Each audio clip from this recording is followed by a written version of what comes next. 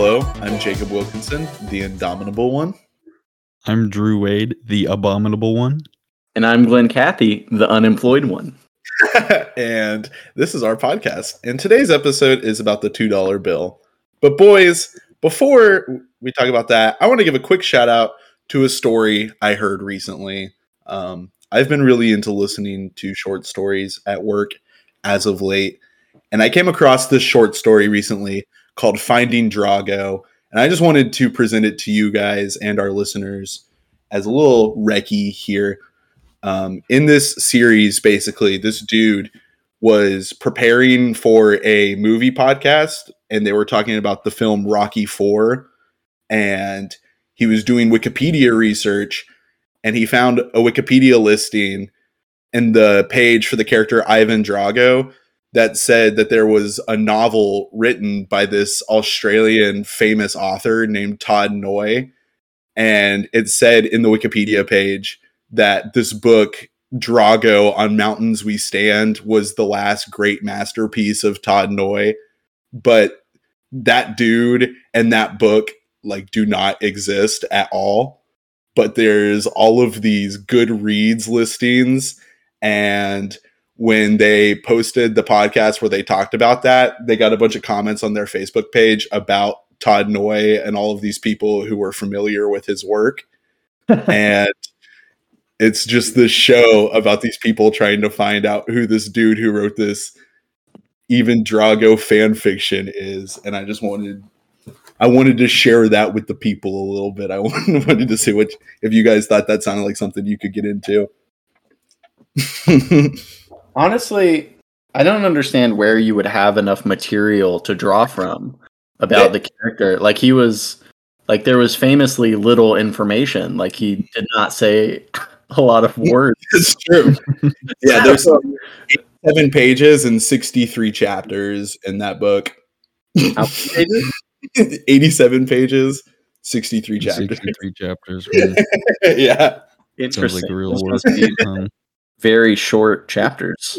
So this is just like a ploy that a bunch of people have just dedicated themselves to keeping alive on the internet, right? That was my theory at the beginning as well. But it's super interesting. And the guys who make the show, they are not very familiar with being investigative journalists. At one point, one of them wears a wire to the library as a bit, and he's like, here's the audio from when I wore the wire. And then the producer is like, yeah, actually, according to our code of ethics, we're not allowed to play audio that you obtained without consent. So they got in trouble for this meme wire that they wore to the library.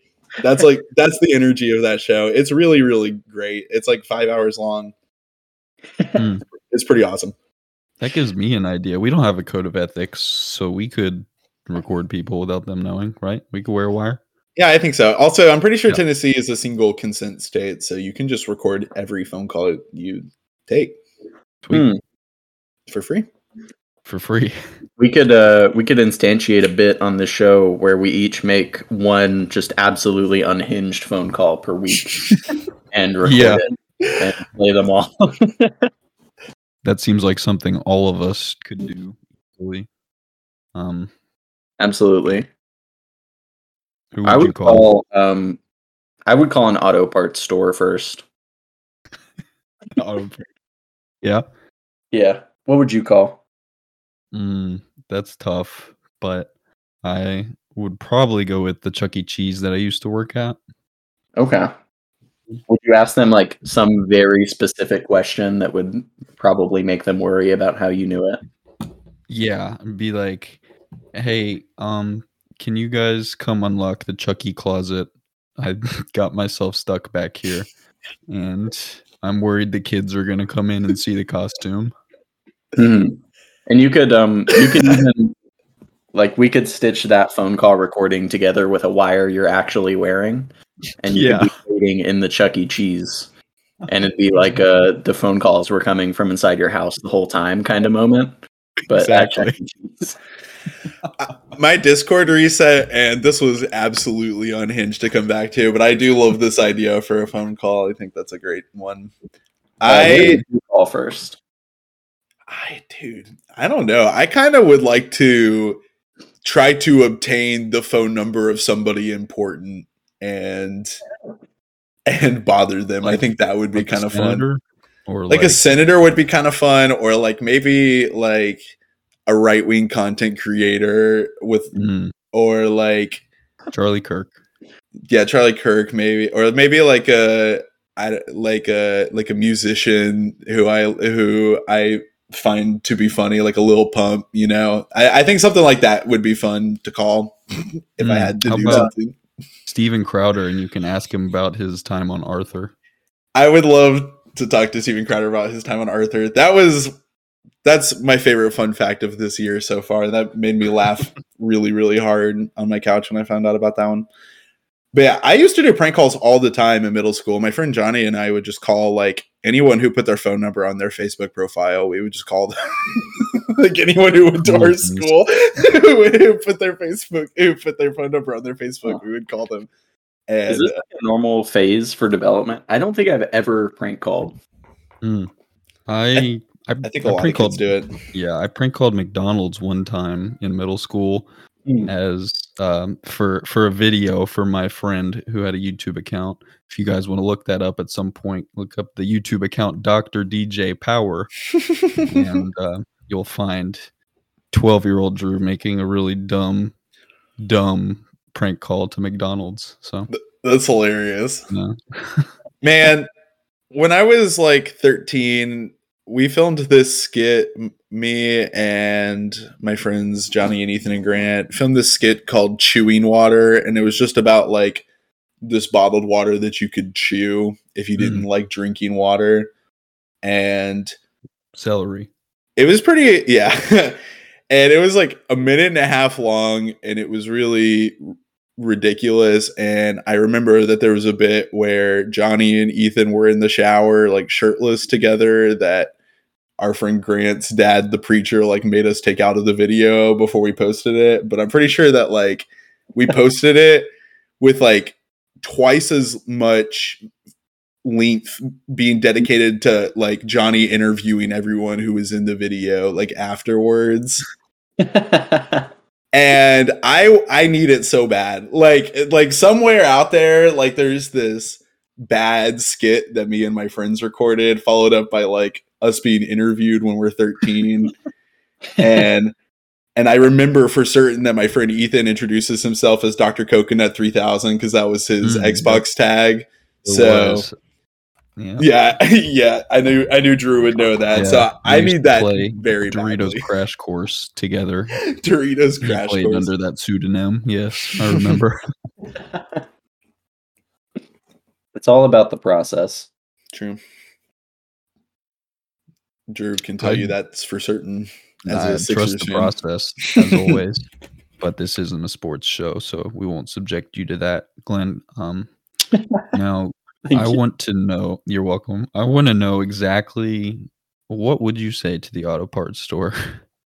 I would probably just make up like oh, I checked this gasket and like chocolate milk came out. Like how do you think that would happen? You know, just some fluid that should never ever come into contact with any car. Yeah, and just say it was in there. Yeah, and to help me. I think last time I went in for an oil change, they poured Mountain Dew in there. It worked for about 3,000 miles. Like I'd have to adopt a horrible twangy country accent and just refuse to really take in information and just be very obstinate. Yeah, that'd be the play. I think that could be I like fun. That a lot. Yeah. They say prank calls are a dead art, but I submit that Donkey is keeping it alive and well. Once Donkey a year, shown otherwise. Donkey proves that prank calls are still the funniest thing that you can do. So it's also, I don't know, I kind of feel bad just bothering someone at work though. That's fair. It has to be very funny to justify it. But it feels like innately part of the humor is just their frustration. Well, like I think in like 80% of them, they're like laughing along with it, but there's definitely a few where they're really upset. about it. Yeah, but those are the funniest ones to me is my issue. Okay, that's fair. Yeah. So you're saying that this is something that you're dealing with? Yeah, it feels like an offensive art, like for me personally. Yeah, it makes sense.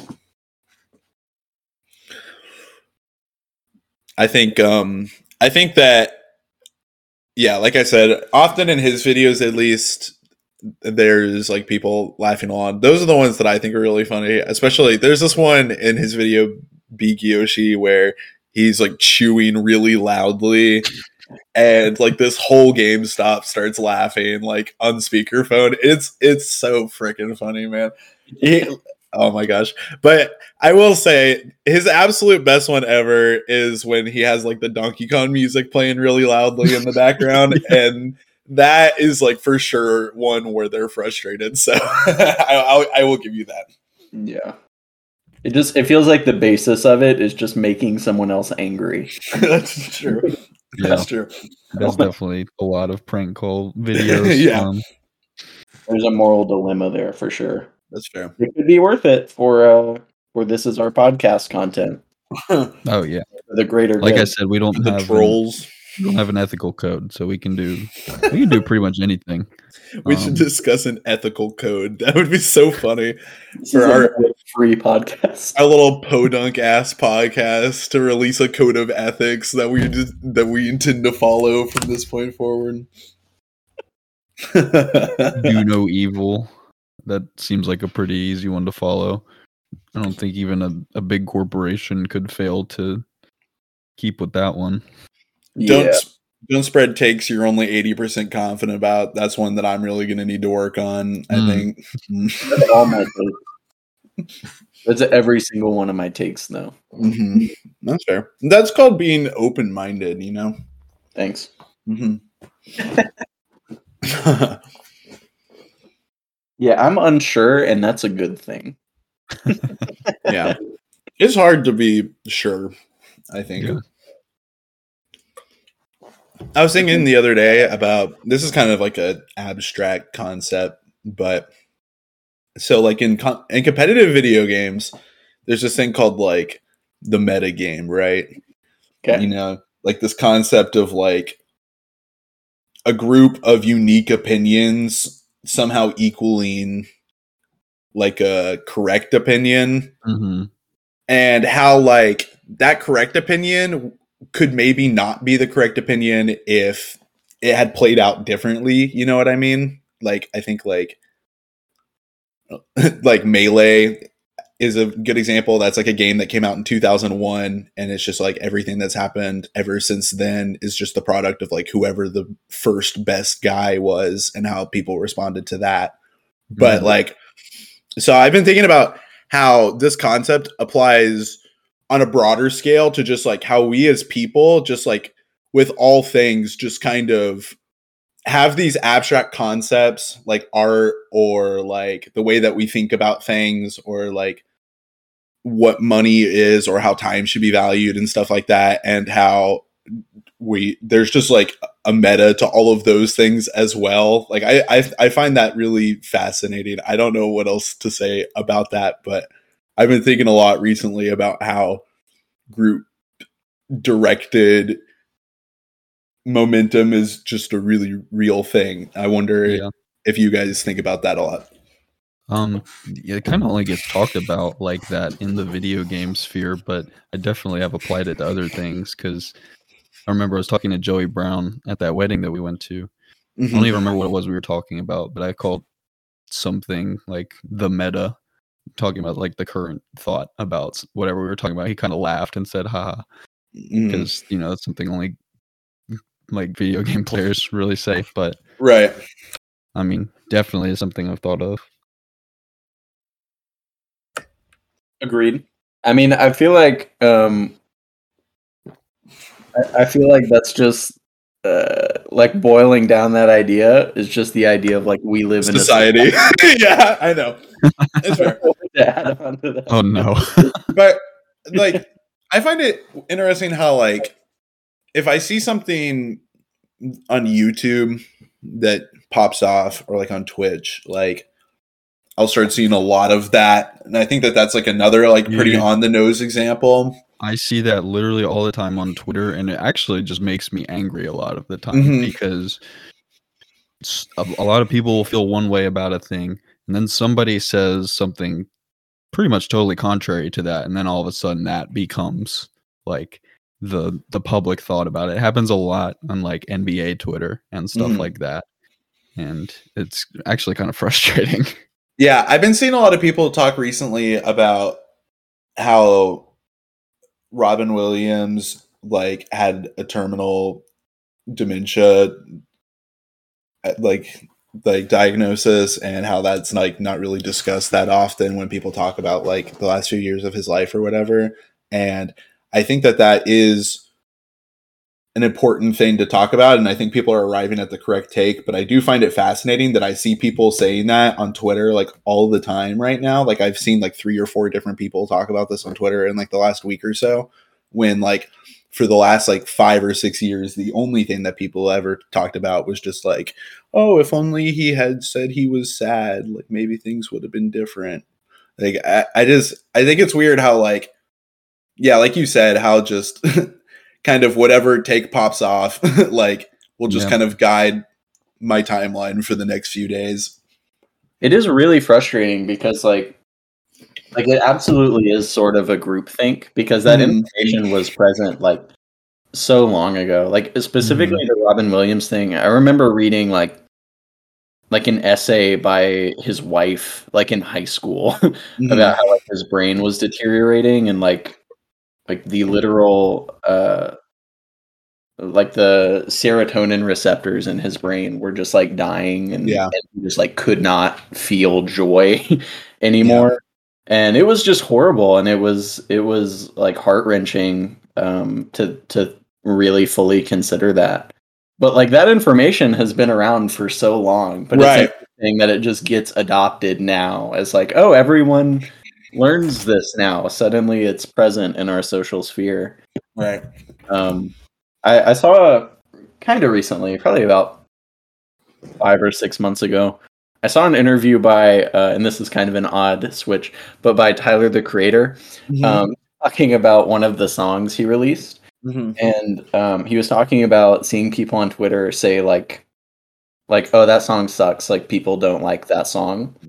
And he brought up an interesting point that I hadn't really thought about, but definitely is something I do, where like people are going to see that tweet saying the song is bad, and then forever just internalize like, oh, people don't like that song. Right. Like there are people who don't like that song, so it's probably worse. Even though like that's really nothing information, and like you haven't given it a try. And I don't know, like even knowing that and framing it in that way, like I definitely still catch myself just like, oh, this random user on the screen said this. There's probably weight to it without like any further thought. And I think it's really damaging and something a lot of people do, subconsciously or consciously. For sure. Yeah, I think like this isn't going to come as a shock to you guys, and it didn't come to a shock to Quantum when I was talking to him about it the other night. But I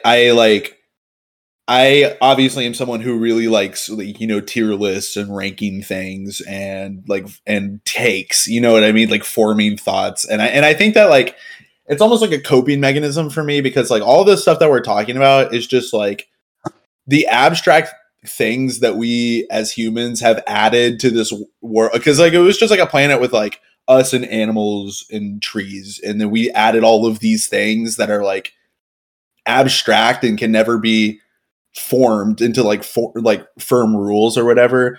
And the thing that like made Quantum and I start talking about this was I was saying that I didn't think A Quiet Place counted as a horror film because I thought it was more of a suspense film, and I was saying some of the rules of horror that I felt like that movie didn't fit.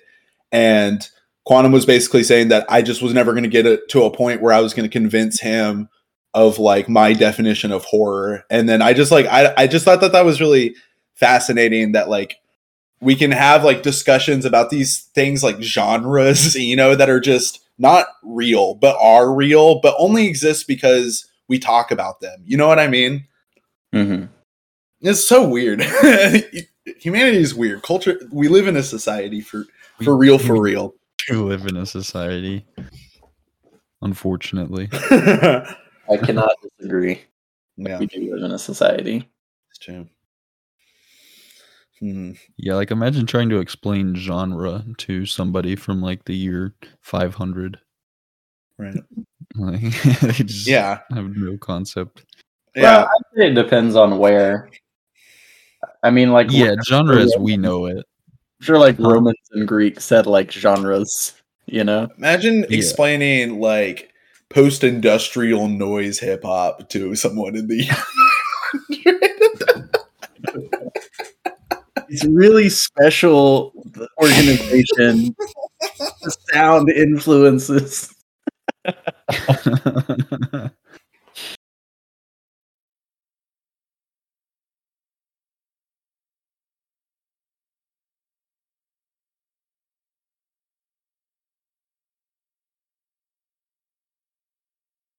You just Speaking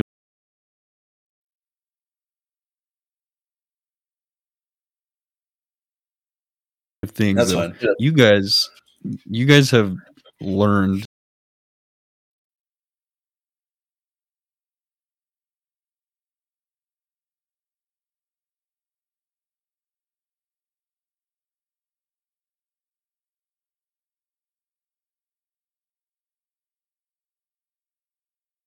been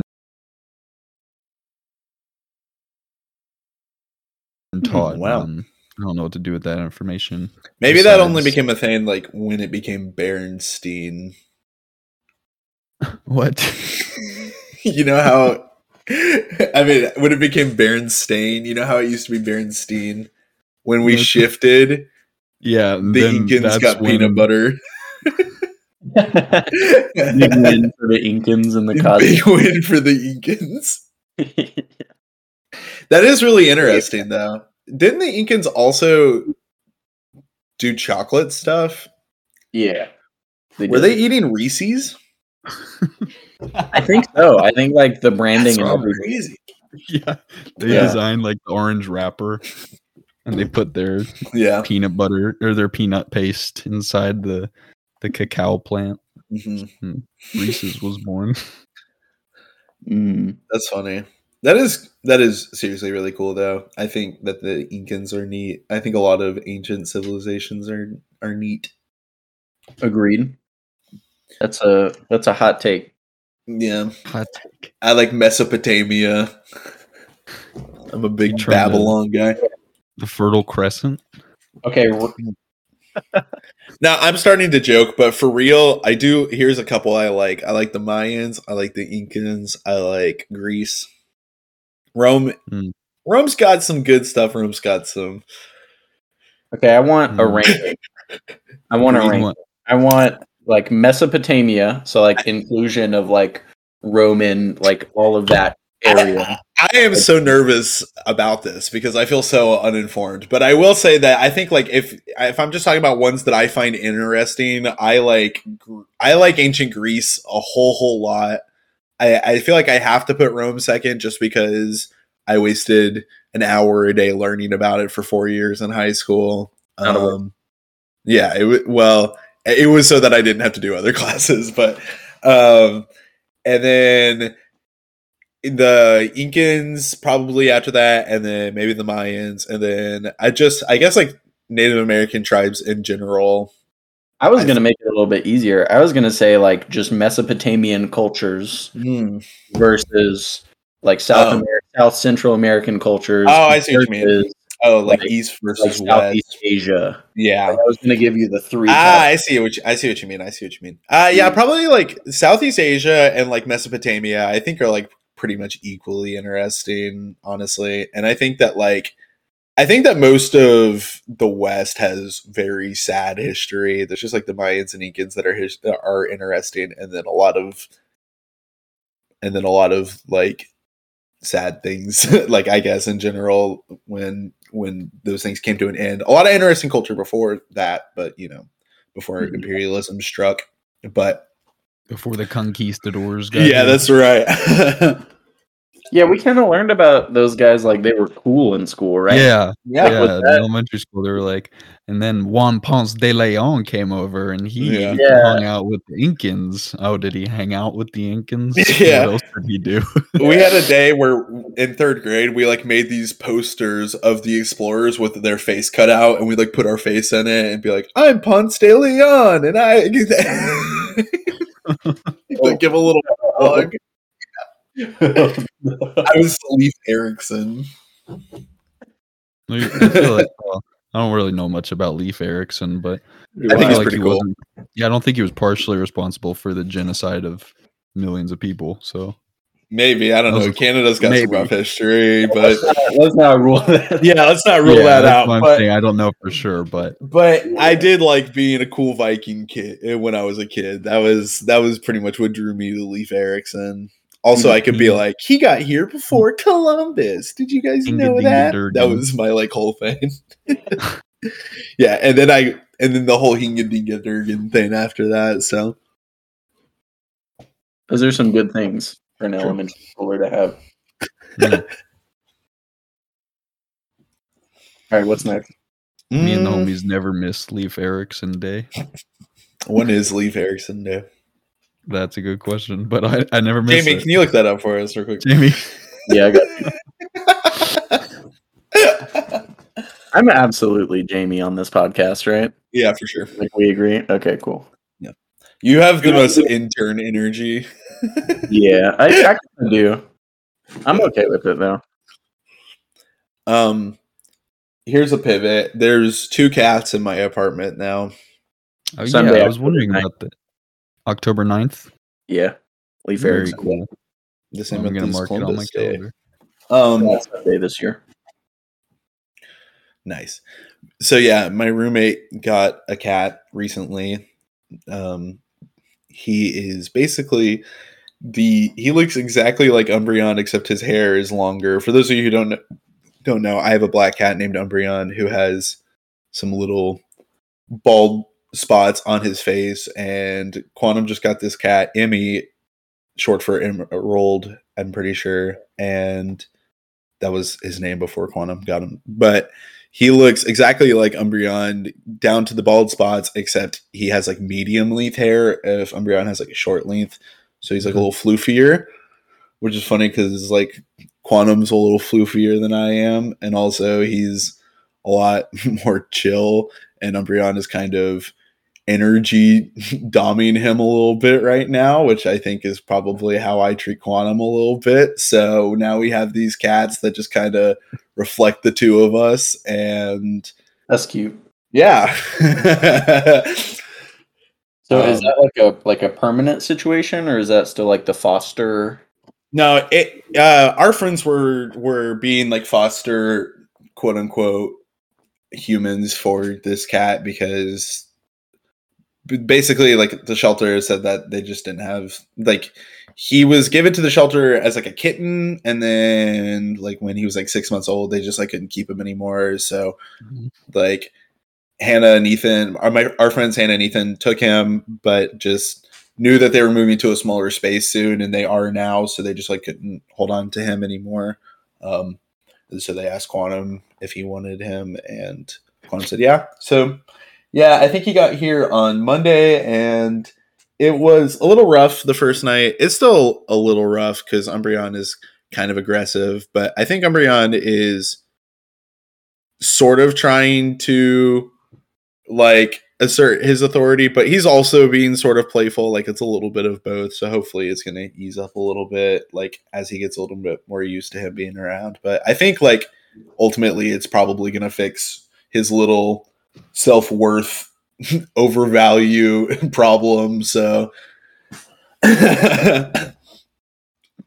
So are they about the same size, or is Umbreon bigger? no, they're about the same size, I'd say. Well, I don't know if like maybe Emmy is skinnier, but his hair just like makes him look the same size, but they look about the same size. Gotcha. Yep. Nice. I'm glad it's at least mostly working out for now. Mm-hmm. Me too. I think it's going to be a really good thing soon. So, yeah, I'm excited about it. Hell yeah. Hell yeah. How are your pets, Drew? How are the boys? The boys are good, very clingy. Patch will like follow you from one side of the room to the other if he Oh, feels like you're gonna leave or something. And also the flooring in our house makes the dog's footsteps really loud, especially Prometheus, the one that only has 3 legs. He sort of hops, gallops, if you will, on the front leg, and it's really loud every time he takes a step. Mhm. Yeah, it's Might pretty have heard him a aggressive. few minutes ago galloping in. What do they call it when the horses do it? Canter? Yes. Canters. how are they doing with Ezra? Yeah. They usually, well, Promi, if he has access, will always try to lick him because Promi will lick anyone and everything. Patch sort of doesn't care unless you hold Ezra right up to him, and then he'll like sniff at him, and Ezra will like touch him on the head. It's real cute. I like it a lot. That is really cute. Logan actually just showed me this picture she took of Patch on the floor with Ezra. I'll have her send it in the group so you guys can see. That's actually really cute. I hadn't seen that picture before. That's much appreciated. Yeah. Oh. Yeah, but they're really sweet with him. That's good. I'm happy to hear it. Well, go ahead. What were you gonna say, Drew? I was just saying my vicious pit bulls. Your vicious pit bulls. Yeah. Oh yeah, are they both pit bulls? I know that Promi is, but I wasn't sure about Patch. Yeah, they're like part pit bull. Well, actually, I have really no idea what Promi is since we got them basically out of the woods. But you can tell. I did not know that. Speaking of dogs out of the woods, to follow up on a storyline from the show, my friends are going to find out if their dog is a coyote or not next week. Oh, that is a long-standing storyline on this show. Yeah, they're getting probably like last December when that opened up. August, I'm pretty sure is when we talked about that for the first time. But yeah, so we'll see. Yeah, that dog actually kind of fucked my mental a little bit the last time I saw it. Like Drew, you don't know the story actually. Okay. So what was the occasion? Like, why were we there? Just cause? For the Christmas party. Christmas party, yes. Okay, so we were there for a Christmas party, and I brought Lydia. So this was like her introduction to Jacob and Quantum, and just the chat group, right?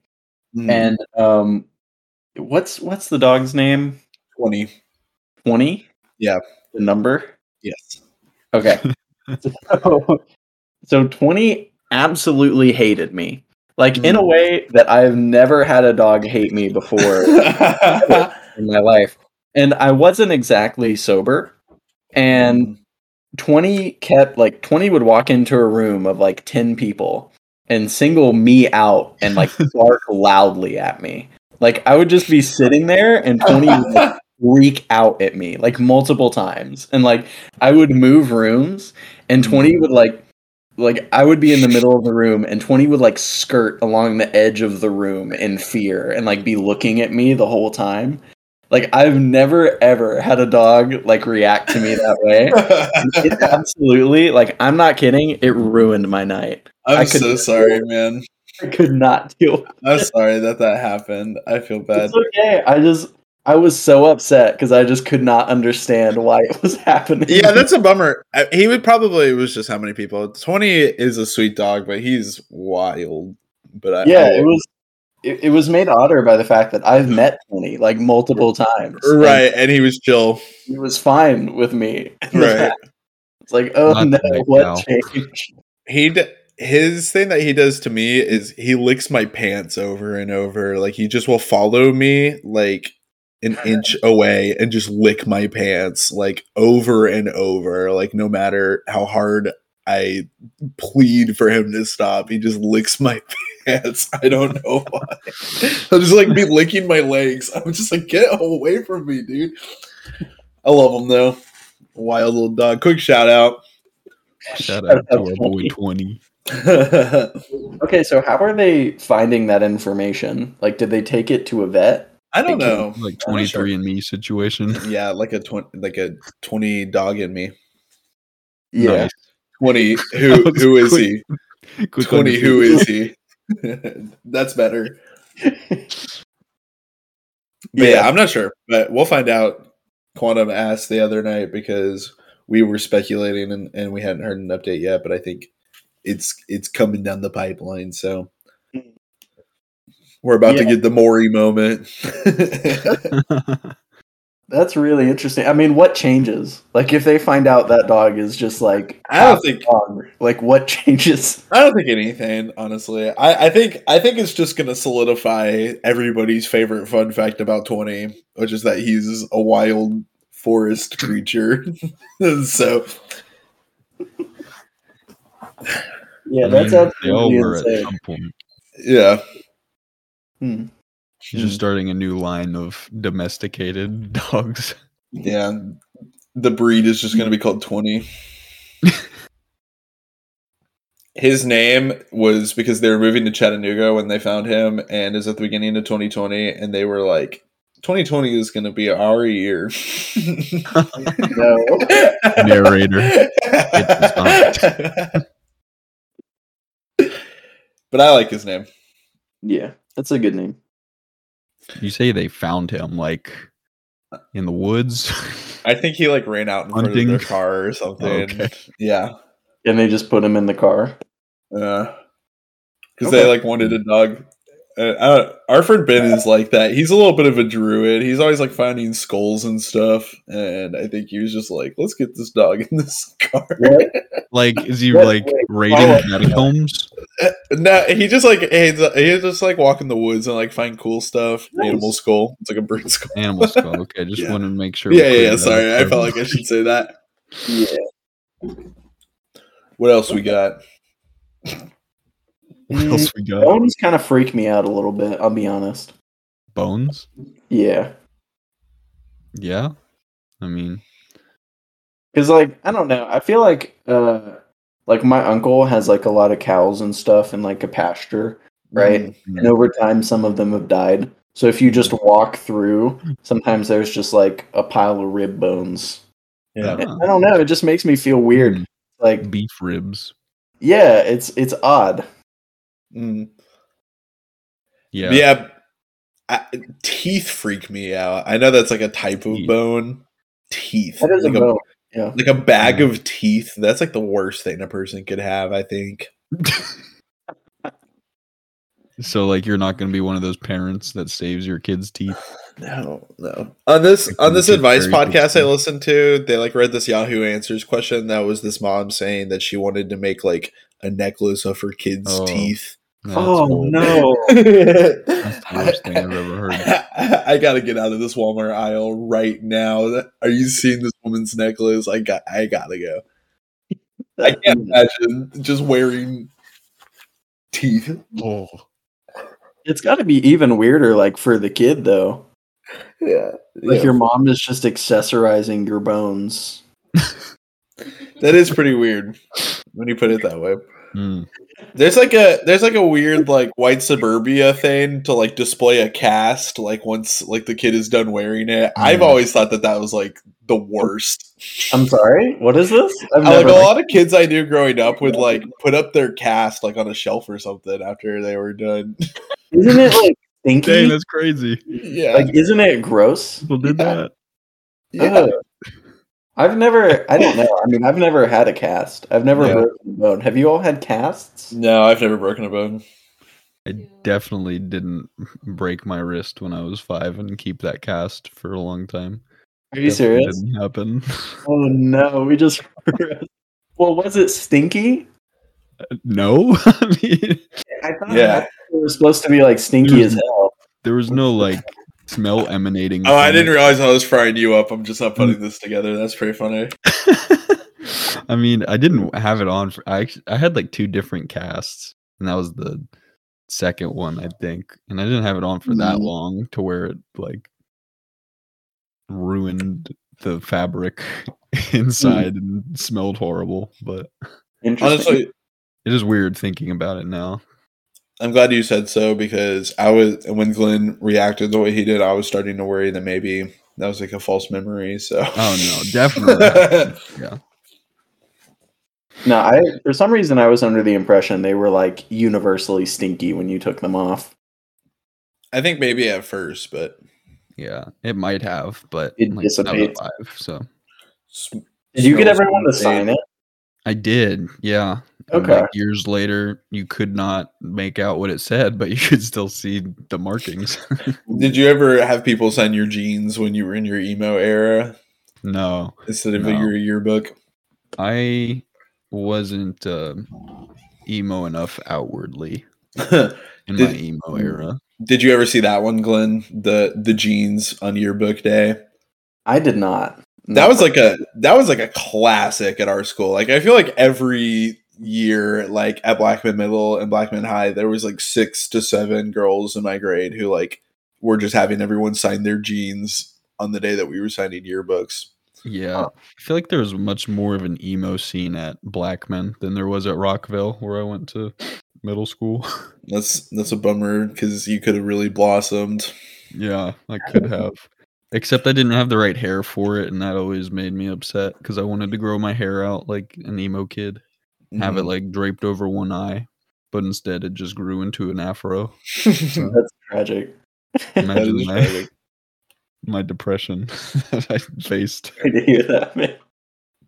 Did you ever get like a flattening iron or whatever it's called? I tried that with the same friend that I referred to earlier, who also was named Drew, but it didn't work out too well. It wasn't long enough, I guess. Yeah, bummer. Yeah. Yeah, when I was a kid, I always wanted to have really long hair, and I have long hair now, so I might be like, I should maybe be careful talking shit. You But when I was a kid, I looked so bad with long hair. I had like braces and just like hair. It was absurd, man. Like it was like the me hair setting where it's like an oval that's just like a complete encompassing of hair. And like I would wear sunglasses and a flash drive necklace. Oh my god! Oh my god! Wait, you did I the want to know this flashback kid. thing too? Yeah, it was so ugly, dude. Nah, that's fashion right there. That's fashion. That's you know what? 8th grade me appreciates that because that flash drive necklace was everything. Yeah, I rocked the flash drive necklace. I kind of started that trend at Blackman Middle a little bit. Okay. My necklace of choice in middle school, I took a shoelace and put colored tabs from energy drinks on it, and I wore that as a necklace. Yeah. And I must say, it was made me quite the lady killer. I'll just say that a lot of girls wanted to wear my necklace back in 6th grade. You look like That's crisp. church camp Black Panther. It's so stupid. It's this little like shoelace with these monster tabs hanging off of it. Dude. My boy was dripped out. Holy shit. For sure. I respect that. That's a good foray into jewelry. Thank you. Yeah. I Not as can't bad as imagine being that fashionable now. What? not as bad as teeth, so you're No. good. Yeah, at least it wasn't teeth. Yeah. Again, at the risk of saying something that might apply to my current state in the future, also, it is pretty wild just when I was a kid what things I would be like, this makes me look good or smell good. I should spray this on me. Or like, you just do, you present such an absurd version of yourself when you're a middle school boy. I feel like that's a pretty universal experience. Maybe I'm wrong, but Oh, I doused myself in Axe every morning. Oh yeah. That was like the scent. mm-hmm. There was like this one scent of Axe. It was like chocolate temptation or something like that. Yeah. That was my go-to. Yeah, back in like 6th or 7th grade. That was a popular one in my youth groups. Like everyone liked the chocolate temptation one in my youth group. I liked the cold. Yeah, I liked that one, and I liked the Cold Steel, and I liked like Raspberry. Those were the ones that I wore all the time. Raspberry. Schnozberry. If we can harken back to your hair escapade, was that around the same time that you took your DVD copy of Harry Potter and the Goblet of Fire to the barber and said, What? Wait, "Give what me is this this? Would you like to explain this? When I was in 8th grade, I took a copy of Harry Potter and the Goblet of Fire to the barber and was like, "Can you make me look like this?" And like pointed at like Daniel Radcliffe on the cover because I just thought that was like the coolest way your hair could look. Holy barber sh- said, say no more." Oh my god. I wonder how many people that barber told about that shit. Because I would go home and like call everyone. That's one of the worst things I've ever done. I mean, have we talked about like the Pinkie Pie convention? Has that come up on this podcast? Oh man, I forgot about this stage of Jacob. Learning so much. So when I was in 10th grade, I was a brony. No. I didn't know about that. Yeah, I think like a bunch of my friends got me into it. I don't know. I mean, I did legitimately enjoy it just because I just like cartoons and I like stories about people who like each other. So, and also all my friends liked it. So that was just something I got super into for like a year or two. And clear this up for those who don't know. That is a brony is a fan of My Little Pony. Thank you. A bro pony, if you will. Bro pony. And a lot of bronies were the worst, and it was just kind of like their whole identity. And I didn't really like the culture that much, but I liked the show a whole lot. But there was this convention that came to town, and I really wanted to go, not to like meet people, but just to spend a bunch of money, because I wanted to, deck out my room with some Pinkie Pie merch, because I was a big Pinkie Pie guy. I don't know if Drew remembers this, but there were 6 to 7 Pinkie Pie posters in my bedroom that I think remained up until I moved out. So there was like one of her. It's like, you remember those old like iPod silhouette ads? Yes. I had like one that was like her holding an iPod like as a silhouette, and it said like iPie. I'm pretty sure that was like a poster that was in my bedroom when I was in high school. That sucks. Anyway, so like I have no shame, I suppose. But so like this convention came to town and I wanted to go buy all this stuff. So I was like, well, I gotta rep my girl Pinkie Pie. So I decided I was gonna put this like temporary tattoo of her like cutie mark on my face. And that's just like every pony just has this little butt tattoo that's just like their signature logo or whatever. So yeah. I put this like picture, just like these 3 balloons like on my face or whatever.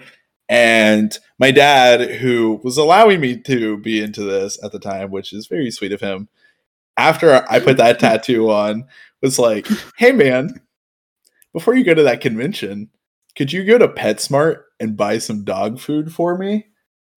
And I was like, "Yeah." And he made me go to PetSmart and buy some dog food with Pinkie Pie's cutie mark on my face. And I was like, I get it. This isn't the best thing for me to be doing. I think that maybe taught you shame a little bit, just a little bit. I posted a picture of me posing with some Pinkie Pie cosplayer holding a plushie like later that day. So I don't think I have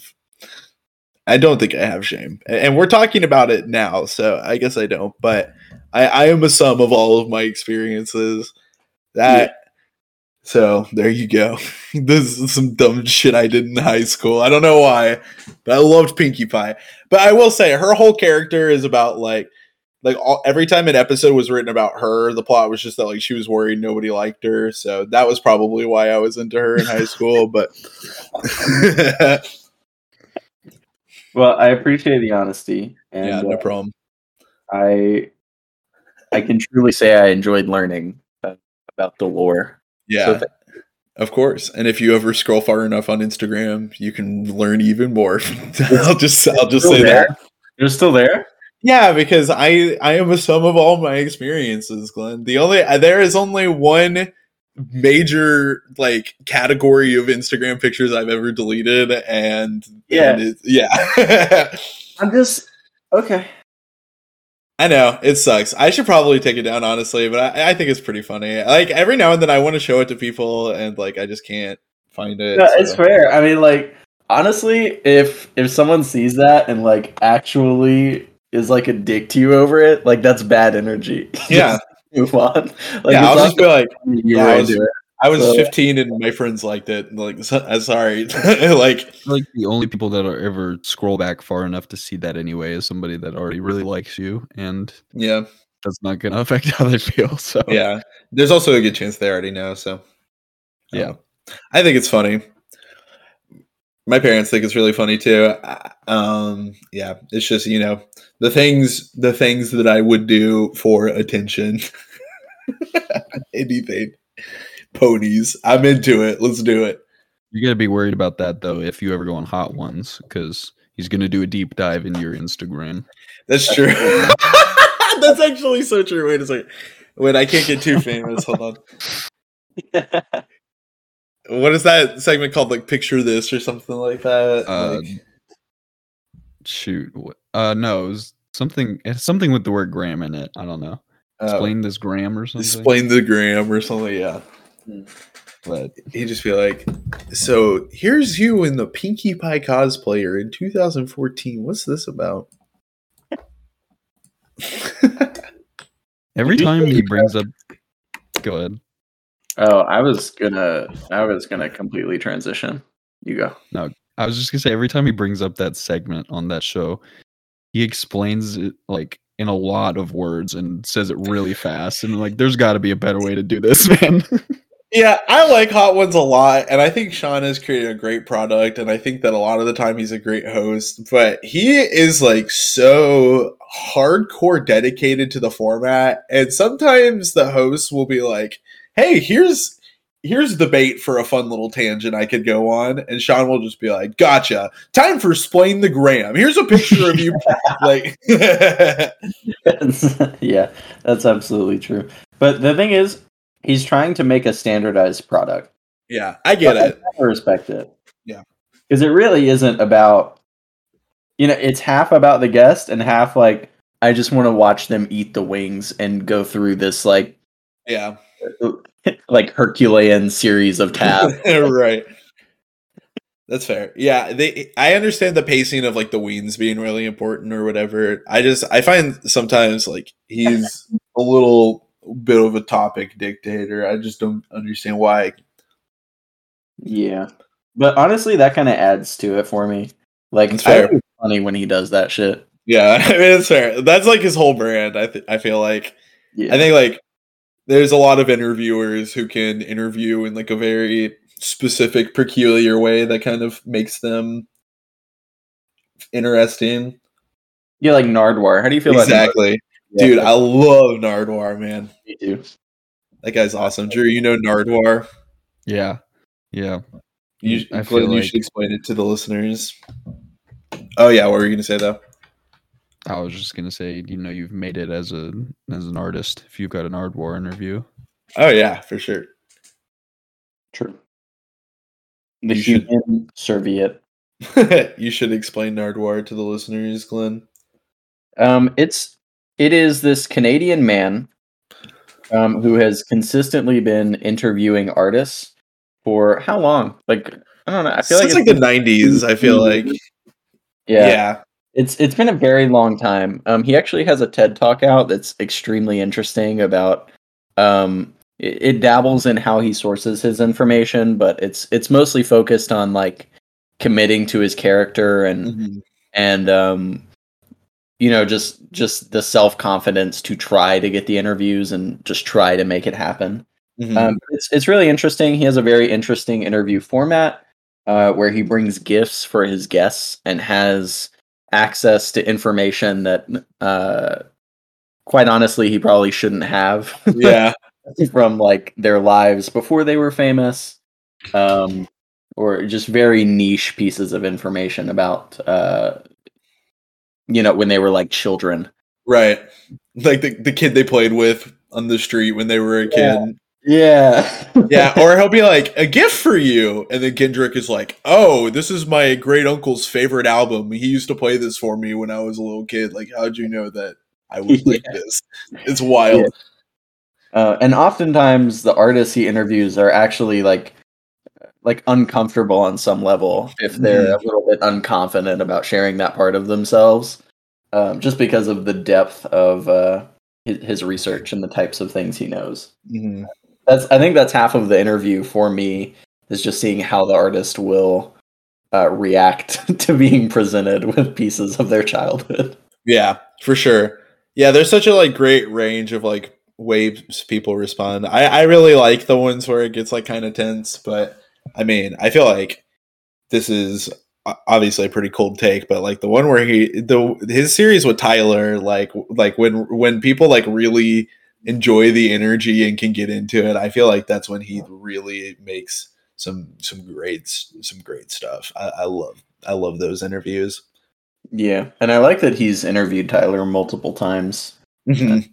That he's latched onto him and they interact very well. Yeah, for sure. I feel like they kind of have they're like the Conan O'Brien and Paul Rudd of the rap game almost. Like it's just like this running gag of these dudes being like doing interviews together like every couple of years. There's some more white suburbia for you. Yeah. We gotta love Conan. Okay, looping back to my earlier question. What is y'all's digital footprint like? Like positive or negative? And also how large? What do you mean by like positive? I don't know, like are you comfortable with it, I guess? Like are you like I'm fine with all of that information being out there? Like not necessarily like positive as in the information is good, but positive as in like it's fine. Yeah, I don't know. Yeah, Drew, you should go first.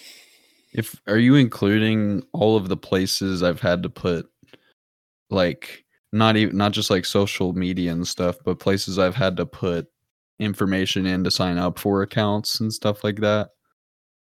I guess. Yeah, sure. Because in that case, I'm not real fond of that. Just all the places I've had to put in like my phone number or something or an email address.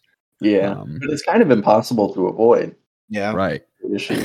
I feel like that's why I'm sort of just numb to it. Yeah, at this point, I'm like, I've already done it so many times. What's the point now? And not doing it again. Yeah. Yeah, for sure. Yeah, I think like kind of looping back to me talking about having no shame and being an open book earlier, I feel like I just have sort of accepted that, I don't know, I just live in an online world and a lot of information about me is there, like whether I've put it there or not, and it just doesn't really matter whether I put it there or not because it exists, because that's just how it is now. But I unplugged the Alexa that was in our house, so I feel like that's a step in the right direction probably. Nice. Big. Permanently? Yeah, I think so. I was mostly just using it as like a digital photo frame, basically, because it would just like flip through photos. But I got this Polaroid printer like from my parents recently, and I've been printing some pictures out with it. So I'm just like hanging up pictures with that now. So like now there's not really a reason to just have this like Amazon ad reel with a camera like running in my house at all times. Probably wise. Yeah. Yeah, I'm really interested to see, like, in the next, I guess 15 to, like, 20 years, where people who grew up in the information age start trying to get elected to offices. I'm really interested to see how that changes that whole process. Yeah. Like, here's this thing you said when you were 17. How do you feel about that? Like, I don't know. TikTok. Yeah. Here's you throwing ass when you were a child, and now you want to be president. Like, what's happening? Yeah.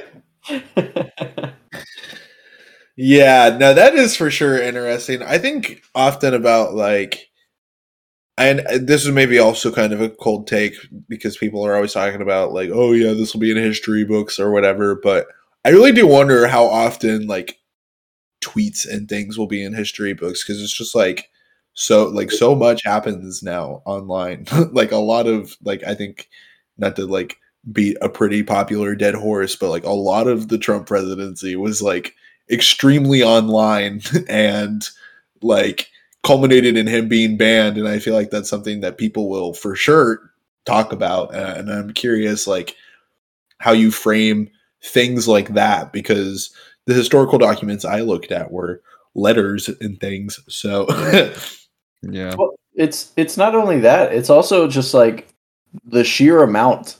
Like, I mean, even if you're trying to like prove something happened in like 1950 and like that's why it happened, like there's still discourse over it. Like people disagree. Yeah. Can you imagine in like 50 years trying to prove why something happened in 2010? Yeah. Like there's yeah. too much. There's just too many different points and pieces of information. Yeah. Like it feels like the historical, I guess, analysis will just become more and more complex, like overly complex at this point. Yeah, we like already document every day, like as much as we documented like the first half of last century. Like, yeah. it's insane. Yeah, I was watching this last summer. I was watching this documentary series about this very notorious internet figure named Chris Chan, who posts a lot of things about themselves on the internet, to the point that there was 69-hour-long episodes of this documentary, and I think they made it to 2017, and like the story is going to end like sometimes around 2021. And Chris Chan is just kind of like a mentally unstable person whose life was very heavily affected by the internet, and is probably like just the most documented person of all time. Like they would just post so like hours of video content about the, like we just know like what they did for full days in like 2008. Like it's absurd. And like I was watching this documentary series last summer just because I wanted something to do, and after like 20 hours of just finding out like how much there was documented about just this person who just has like all of these struggles, I just like couldn't handle it anymore. Like it's just too real. It's like it's so scary. And like I wonder, like I was terminally online on Facebook when I was a kid. I wasn't like posting hours and hours of content and stuff like that, but like think about like if a person wanted to make like a timeline of your life, like if they tried really hard, I like honestly, like I feel like they could do a pretty good job, for me at least. I don't know if like Glenn just recently got on Twitter and Instagram, so maybe you're a little safer. But no, I mean I was on Facebook when I was a kid. Like when I was, like that's weird to think about, but like I'm sure those posts and that content are still available. Yeah. Yeah, I mean I get little things from Facebook all the time, like, oh, here's this thing you posted 12 years ago. Yeah. Cringe about it now. Like, yeah. I'd love for everyone to just know about it. Yeah. But I mean in 20 years, like we'll all be in our 40s. And that's like when people are like in their political careers, you know? But like those are the people that are going to be under scrutiny. I don't know. It's really interesting. I'm wondering how it's going to shape our world. Because that's like, I think that's another thing where it's like, that's an abstract concept that, you know, you can think about, but it's not something you can actually truly conceptualize and feel and understand how it will shift our reality. Just like in like the 80s where it was like the beginning of the internet. Like it fundamentally shifted just our society, and I feel like the digital footprint of everyone our age will fundamentally shift just our, I guess, government, like the lens in which we view it. Oh yeah, for sure. People who make it up. Yeah. I don't know if we've talked on the show about just like the lid being off or whatever, but I have been having discussions recently with friends a lot about how like during the pandemic, I feel like the quote unquote like powers that be or whatever, like the government, like with like the U.S. government shortcomings in response to the pandemic, and like businesses shortcomings in response to the pandemic, and all those things. Like there has just been so like it's just unreal how much everybody understands about the situation, just like how like public information is about like these things just not happening, and it's just like it like is seemingly not affecting things in any meaningful way. But like I find it really interesting how the internet has just connected like every like person on the like Twitter. Just I can just see like what random people from Europe think of people I know are talking about it. Like I find it, if you want to talk about the meta or whatever, like I think there are some upsides to that, but there's not necessarily been any meaningful positive effects so far that I can point to. And I mean, that's another kind of a counterpoint to what I said, is really rooted in what you just said. I would think is that like the amount of information and the freedom of it is so available, yet there's just no agreement about the veracity of that information. And so like, would it really make a difference? You know, like even if like every politician or whatever has like a deep digital footprint and you can see like what they were thinking when they were 12, like would anyone really care? Because we know like exactly what like current politicians are doing and have done that are bad, and it seems to almost not affect anything. Yeah, I mean for sure. I mean I think like I don't know. I think at one point we lived in a country that like there was like I'm pretty sure a dude who was running for president who like squealed or something, and like he just like fell out of the race because he squealed. And people thought that he like wasn't manly. I can't remember his name. But that happened in like 2000. Yeah, that's and then like important. And then like and by 2016 we were having like a Trump Clinton election. So I think like we're not necessarily a country that actually really cares about the outward appearance of our leaders that much anymore, unfortunately. Or maybe that could be a good thing, I guess, but it hasn't been yet. So yeah, I don't know. It's all whack, dude.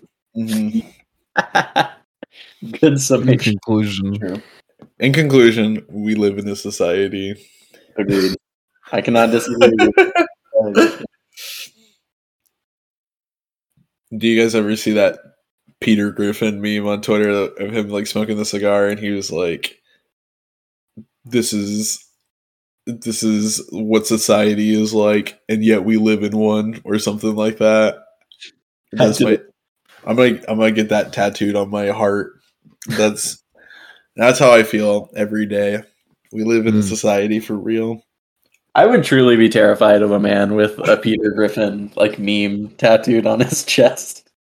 There's something with you, huh? Something that's silly.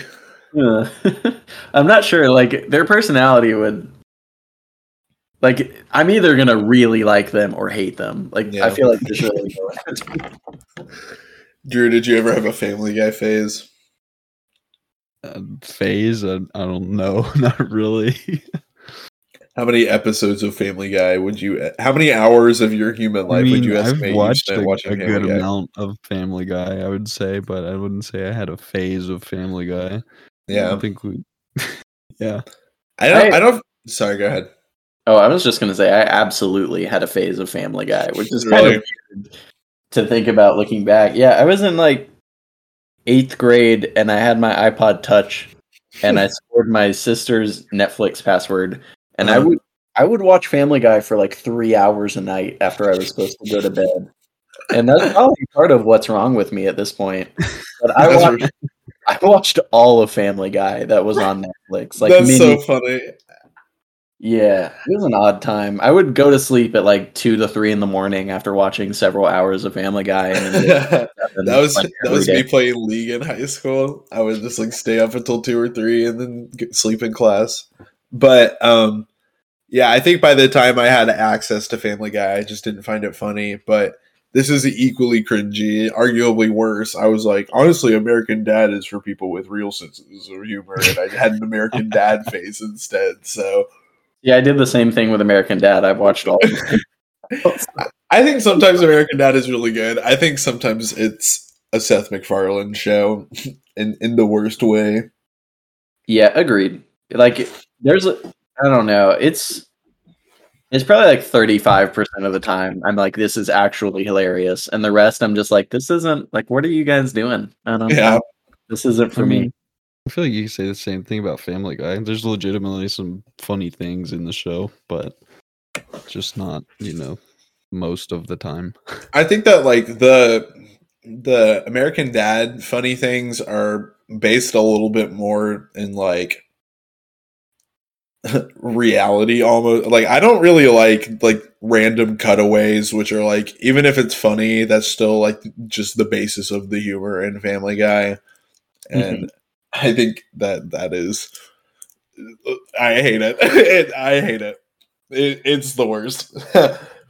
Yeah, I think American Dad is a lot more rooted in like actual character like interaction rather than just like what if this random scene happened now? Wouldn't that be hilarious? Right. Yeah, like Family Guy will just be like, this is like that time when the Muppets did this thing, and then it's just showing you the Muppets like walking in the woods, and it's like, what the hell is happening? Where did Lois go? Yeah.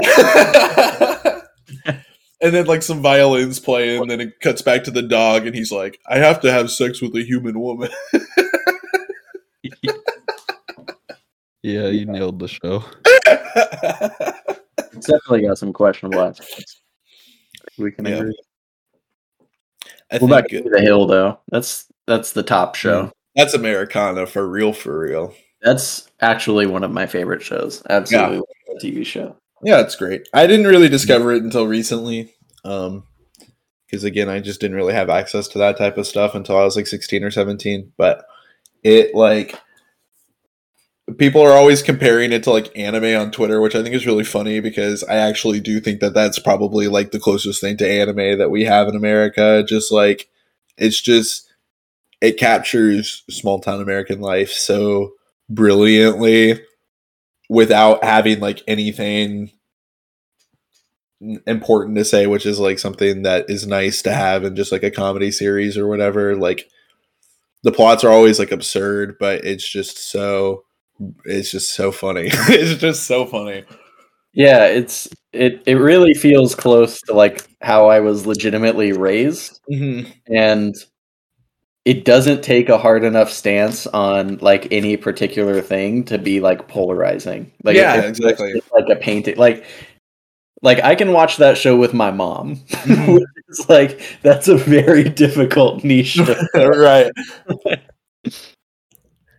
Yeah. I think I like how it just gives you like a backdrop. You're from like a town that you are familiar with, and then like things that never happened in that town happen, so that you don't have to like confront real world too much while you're watching a haha funny cartoon. I think it's great. I love that show, man. Yeah. And I basically only checked it out because of you, so there you go. Big ups. I haven't seen very much of it, but it was on at my in-laws' house recently, and I was like, this is actually really funny. I should probably watch this more at some point. Yeah. And I knew Glenn loves it, so yeah. Speaking of old school cartoons, I love The Simpsons so much, man. Like I've been going back and watching the first like few seasons again. Like whenever I'm in bed, if I have nothing else to do, I'll just like put on some episodes. Like I'm just slowly creeping through like the third season right now. It's so great, man. It like right now as well. I'm on the second season. I saw this tweet recently that like really, really reminded me of my first watch through, and it was just kind of like, I'm watching The Simpsons right now for the first time, and I feel like I understand 30% more of Twitter than I used to, and that was like something that like I did feel like so many like people who are 30 or older and are funny like have drawn so much from the first 11 seasons of that show. It's unreal. Like it's like learning a comedy language watching the beginning of The Simpsons. It's so great. I love that show. What platform is it on? Disney Disney Plus. Plus. Yeah. Uh-oh. Sad. Sad. I can Glenn float you the canceled his password, bro. Glenn canceled his Disney Plus when they fired that Star Wars lady for not wanting to get the vaccine. Yeah, what's her name? Kara something? Her character's name was Cara Dune, but I don't know what the lady's name is. I keep getting the movie that Ben Shapiro is producing for her advertised to me on YouTube. We need to watch it. That's my hot take. I do want to watch it. Quantum and I want to watch it. Okay, we can't support it though. We have to steal it. We have to thieve it. Yeah, we'll steal Put Locker for sure. Yeah. That's a Put Locker viewing. Yeah, I would absolutely watch it though. Yeah. I like that. Yeah, definitely. I think it's gonna be something. It starts with like a title slam that's like Daily Wire presents. I was just so excited. Oh, it's gonna be great. She is not a great actress, so I'm pretty excited to see. My dad, like when that first happened, we were talking about it, and he was like, "I don't know, like maybe there's something to be said about cancel culture, but I don't even really care to have the discussion because I just didn't think she was that great." And that's basically how I think most Star Wars fans felt about it. So, yeah. Yeah, I know someone who legitimately canceled their Disney Plus for that reason. That's awesome. Same person I told you about on the last episode that overheard me watching a portion of a Joe Rogan video and was like, "Oh, what episode is that?" Nice. So it's like, all these pieces I'm learning about you are adding painting a picture. In a picture, yeah. Yeah. Uh-oh. Like a very intelligent person in the Petersonian sense, of course. Yeah. Oh, I hate that word, dude. I hate it so. Dude, that speedrunning tweet is one of my favorite things that Twitter has ever produced. I really hope I never find out that dude is trolling because it's so great. Are you familiar with the speedrunning tweet, Drew? What tweet is that? This guy is talking about how he's like curious how liberals are attracted to speedrunning because they like cutting out hard work and getting like an easy solution, and in a Petersonian sense they're trying to create an alternative sexual archetype called Fastest Mario and like the sexual like marketplace. Yeah, it's like do it fast rather than get it right. Yeah. One of my favorite like video game takes Twitter users like quoted it, and he was like, "Everyone knows that speedrunning is associated with not doing a lot of hard work," which is like, right. Yeah, it's pretty funny. Oh man, I hate the word Petersonian. I can't even remember where I was. You stun-locked me so hard with that. I hate it. I love it. I like using that word. I also like the man. He is something. I cleaned my room recently, so I'm in the Petersonian sense. I'm kind of living my life. He was announced as one of the speakers at the Bitcoin conference this year. That's awesome. Like the main one. That's awesome. It's really interesting because like what does he have to do with Bitcoin? Like, is it just to appeal to like weird alt-right people who like Bitcoin? Yeah, probably. I love that. That's awesome. Man, I hope Andrew Callahan goes to the Bitcoin convention. That would absolutely make my year, I think. Drew, do you know Channel 5 on YouTube? I do not.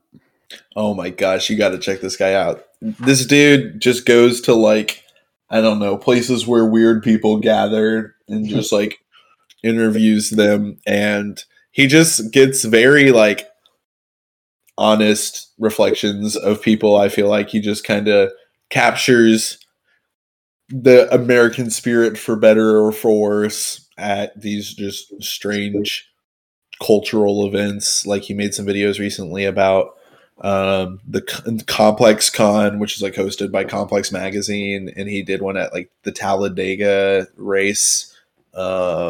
And he goes to like QAnon conventions and music festivals, all sorts of stuff. It's pretty great. He's like maybe the best interviewer on planet Earth. Like he's so great. I'll have to look him up. Yeah, you gotta check it out. Yeah, it's really good too because usually he doesn't